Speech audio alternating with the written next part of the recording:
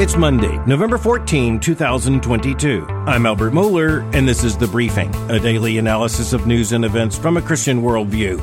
50-49, that is the current count in the United States Senate, and by any measure, it means that the Democrats will continue to have a thin majority and thus control of the United States Senate. That's a big disappointment to conservatives and Republicans, and frankly, it flies in the face of prognostications and predictions just before the election. But it turns out that the election did not represent any kind of so-called red wave.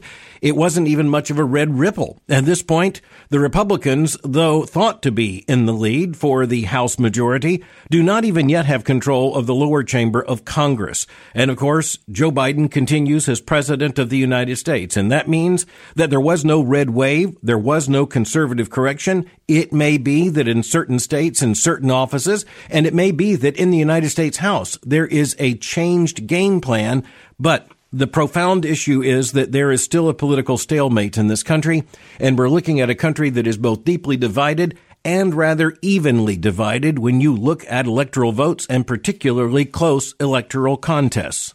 We'll be talking more about this in days to come, but one of my rules on The Briefing is that I do not talk about things that have not happened that are likely to happen very soon.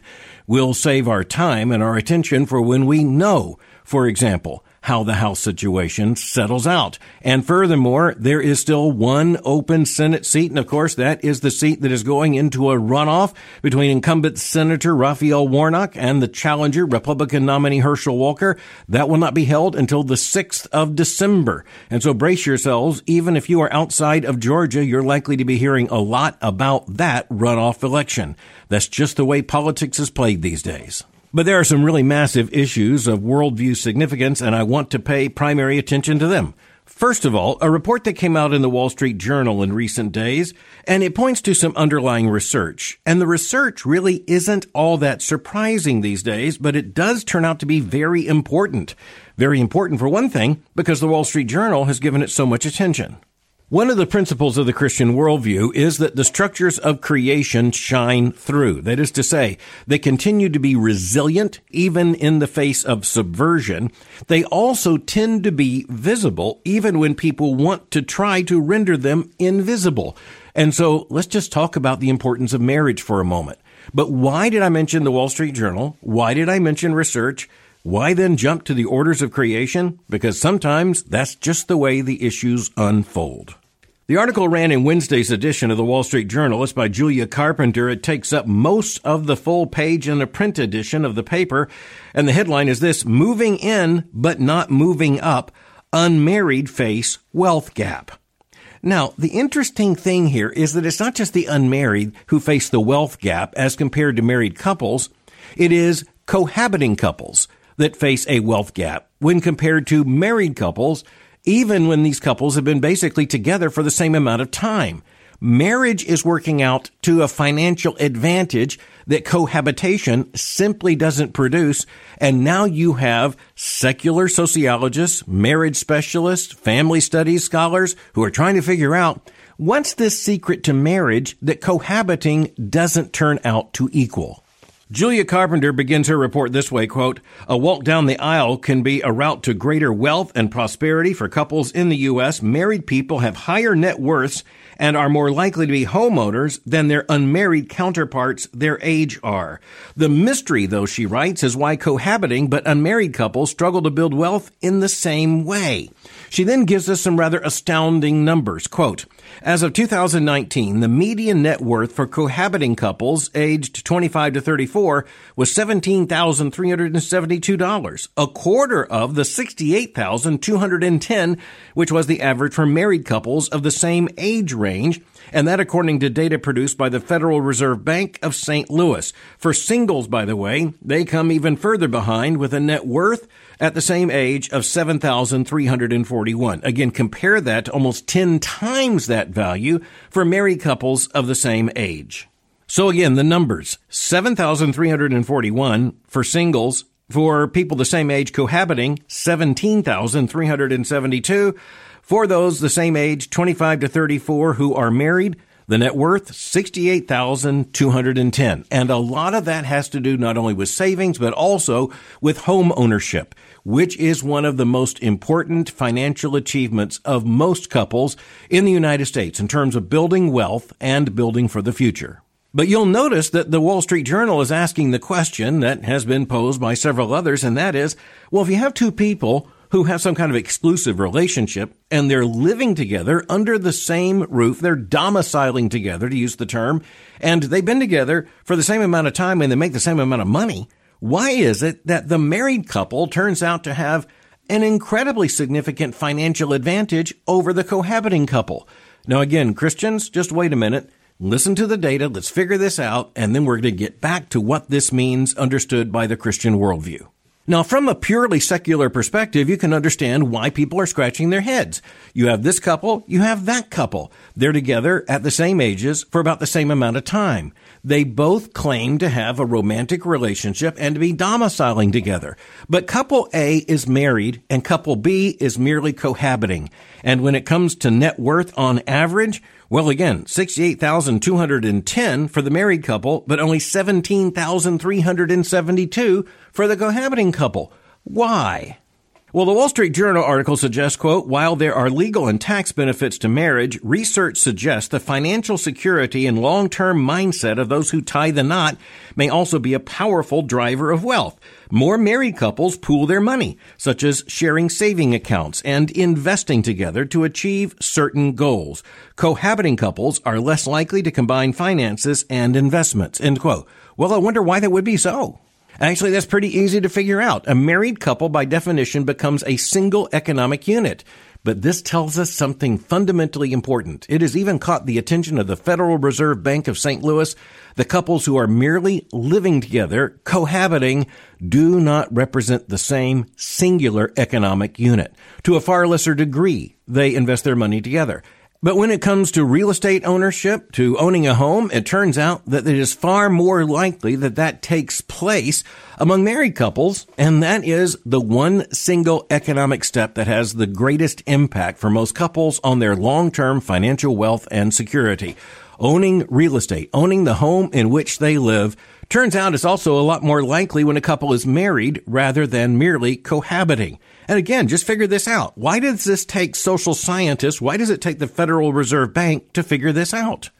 Now, frankly, I'm glad this issue has the attention of the Wall Street Journal because you have one of the most influential newspapers in the world giving attention to what turns out to be the importance and centrality of marriage, defined as a man and a woman living together in an exclusive covenant relationship that is recognized even by the state, and furthermore, as we know, has been recognized and has been privileged in one way or another by every single civilization in all of human history.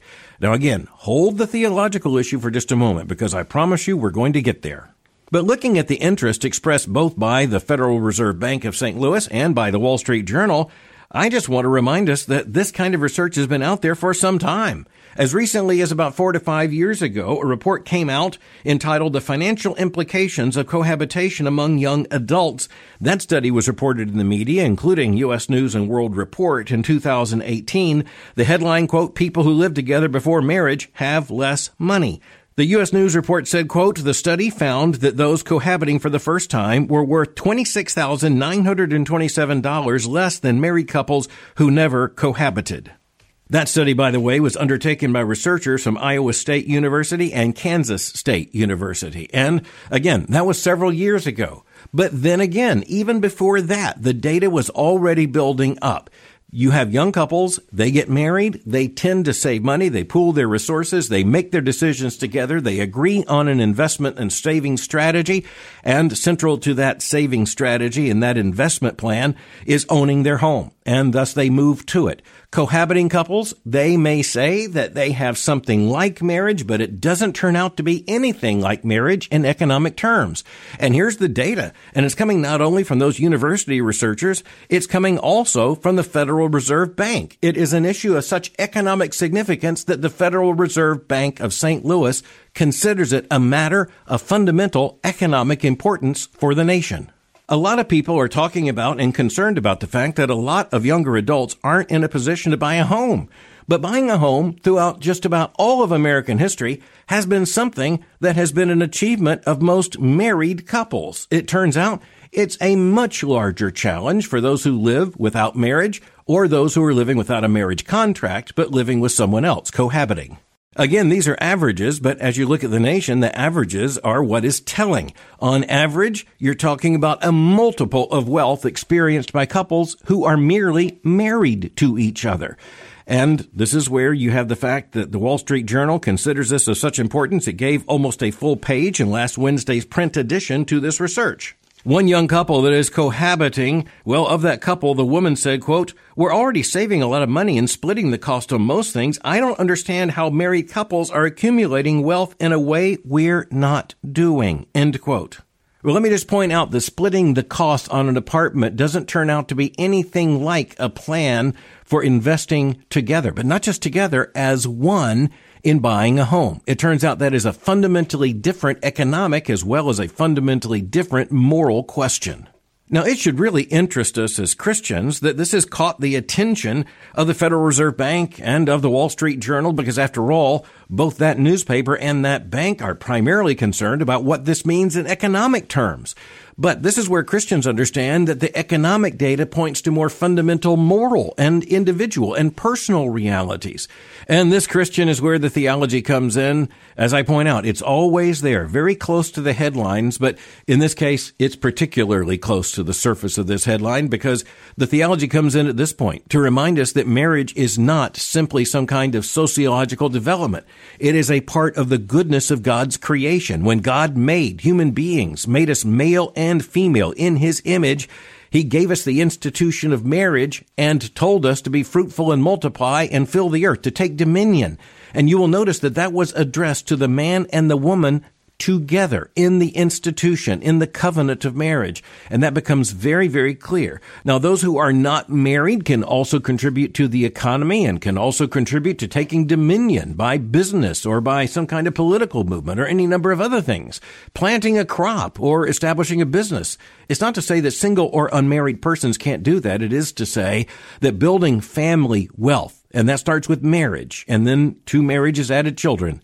Building family wealth requires and provides the context for people sacrificing together in a long-range plan in which joint ownership is simply taken for granted rather than something that has to be achieved by ongoing, continual negotiation and agreement among cohabiting persons. When we speak of the two becoming one, of course, that points to the conjugal relationship, but it also points to the economic relationship. A part of the strength of marriage, especially when a couple marries young, is that all of their basic professional and economic and financial decisions are made together. And they are made together with an eye to the future. And once children are added to that marriage, well, all of a sudden the horizon becomes longer. And then when grandchildren are added, the horizon just becomes all the more extended, generation by generation. It's almost like you would find that in the Bible. But of course you do. Just think about Abraham and Isaac and Jacob. Think about the entirety of the biblical revelation and understand that what is so central that it is in the first chapter of Scripture seems to be surprising to people who are asking the question now in economic terms, why are couples that are cohabiting falling so far behind in economic terms couples of the same age who are married?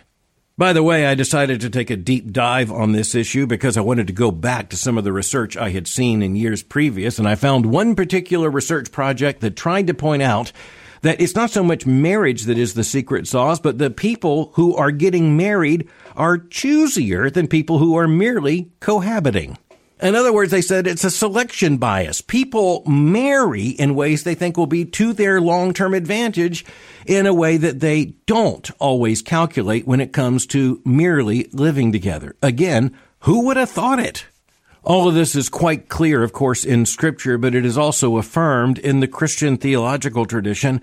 I think in particular of the vows for the solemnization of marriage, that are revealed in the Book of Common Prayer of the Church of England from the year 1559, one of the high-water mark achievements of the Protestant Reformation.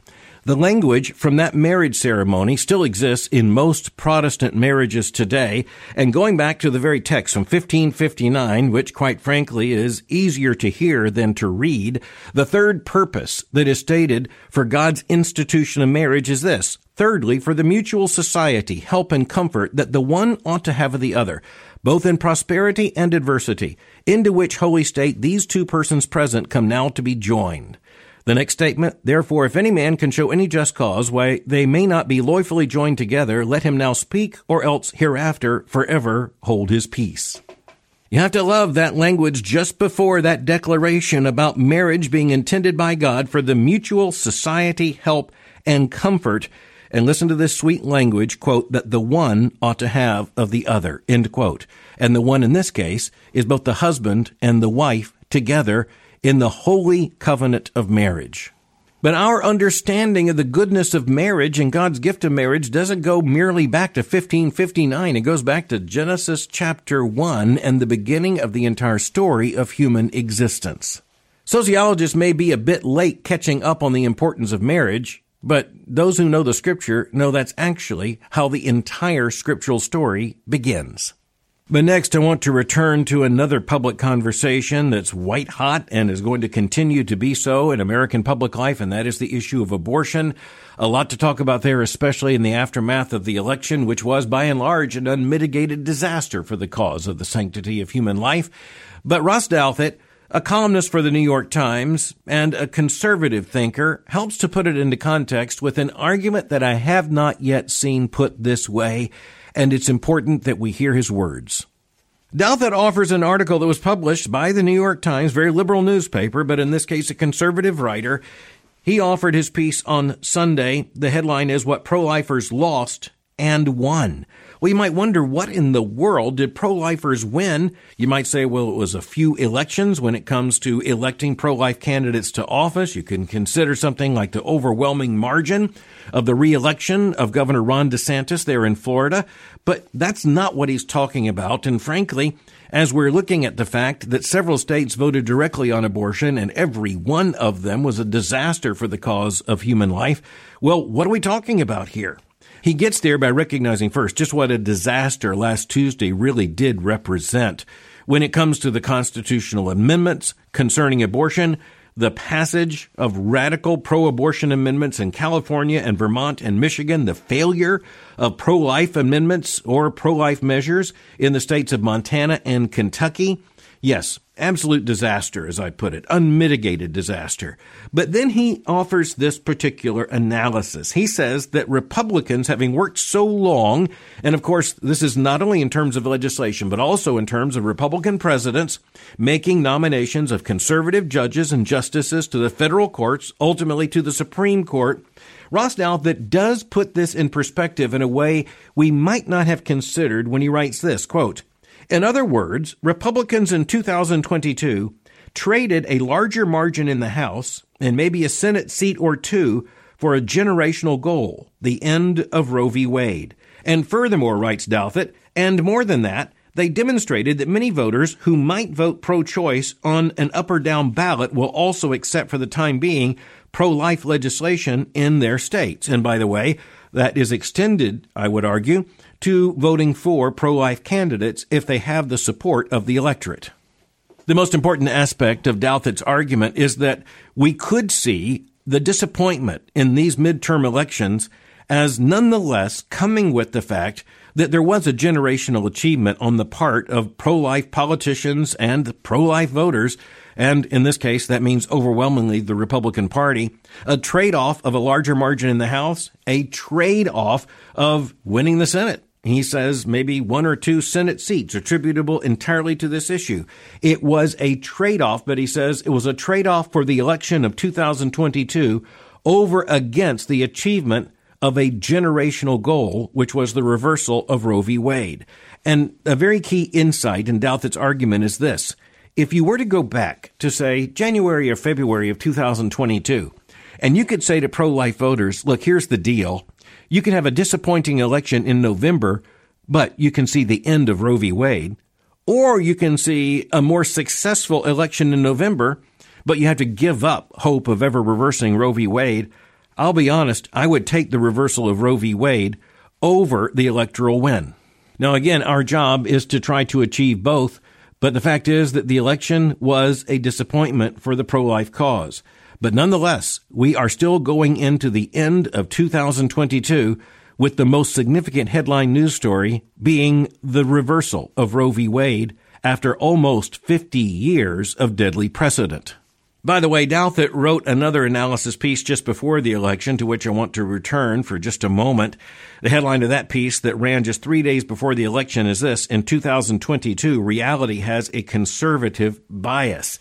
Now, where does that language come from? Well, actually, it comes from the comedian Stephen Colbert, who said some years ago, indeed it was 2006, and he was giving a bone to the left here, quote, reality has a well-known liberal bias.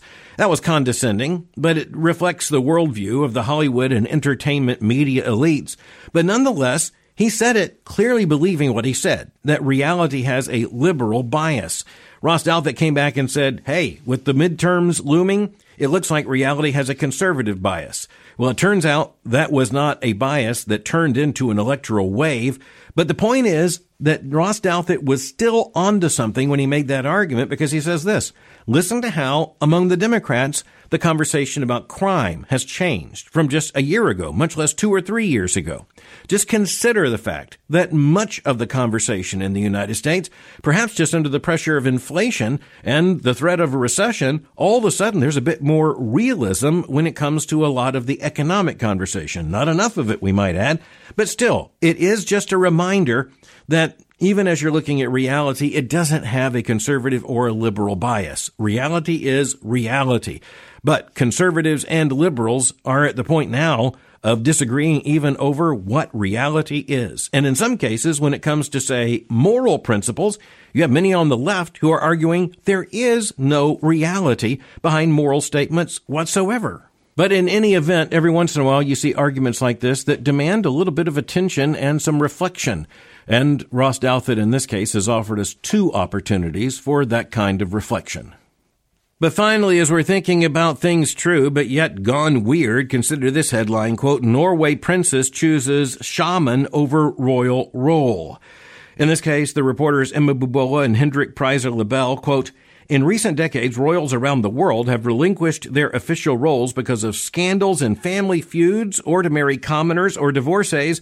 This week, a Norwegian princess quit her royal duties for her love for a shaman. That is to say, a New Age guru. It turns out that that's outside the boundaries of the royal house in Norway. Listen to this, quote, Princess Martha Louise, the 51-year-old daughter of King Harald and Queen Sonja of Norway, got engaged in June to Durek Verrett, an American celebrity shaman and the inventor of the Spirit Optimizer, a healing amulet that he sells on his website for, just to get this, $222. $222. The Times goes on to tell us, quote, since their engagement, the Norwegian news media and the public have kept a spotlight on Mr. Verrett, criticizing him for saying he used the amulet to fight the coronavirus, or having suggested that cancer was a choice, and for having said that he was a, quote, hybrid species of reptilian, end quote. It turns out that this relationship has gone on for a matter of years, and the Norwegian royal house has been trying to separate itself from one of its own daughters. But when marriage entered the picture, well, push came to shove, and the princess faced a choice. Stay a member of the royal family with the duties and responsibilities appertaining thereto, or go and marry the shaman, hybrid reptilian wearing an amulet or not. Princess Martha Louise, now Martha Louise, quote, said the decision was amicable, and King Harald said in a television interview that he and Mr. Verrett, quote, agree to disagree. According to international news reports, this princess, or former princess, claims to be able to see, and that is see as in S-E-E, visualize people's feelings, and she claims to have ongoing conversations with horses and other animals and angels as well. But it turns out in Norway, even with the public, that was a step too far. According to a poll taken as far back as 2012, that's 10 years ago, quote, 15% of the Norwegian population believed that Princess Martha Louise communicated with angels and dead people, but 47% thought that her practices had a negative effect on the royal family, end quote. Of course, at some point, the churchmen had to enter the picture, and in this case, one of the bishops there in Norway, quote, said there was a line between talking to angels and talking to the dead, and warned that the princess should not cross it, end quote. Talking to angels? Well, okay, said that bishop. Talking to the dead? Not okay. By the way, the Times also says that a Norwegian newspaper commissioned scientists there in Oslo in Norway to examine the amulets that are sold by the shaman, and according to one professor who analyzed the results, quote, they consisted mainly of plastic, with only one dye, that is, a color dye, DYE, separating the light bringer and the ancient truth amulets. Ah, well, the princess and the shaman. Maybe Disney will make this into a new animated feature, but wait just a minute.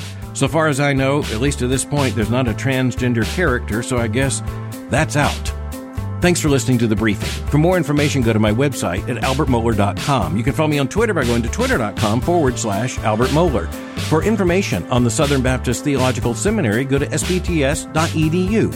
For information on Boyce College, just go to boycecollege.com. Today, I'm in Denver, Colorado, and I'll meet you again tomorrow for The Briefing.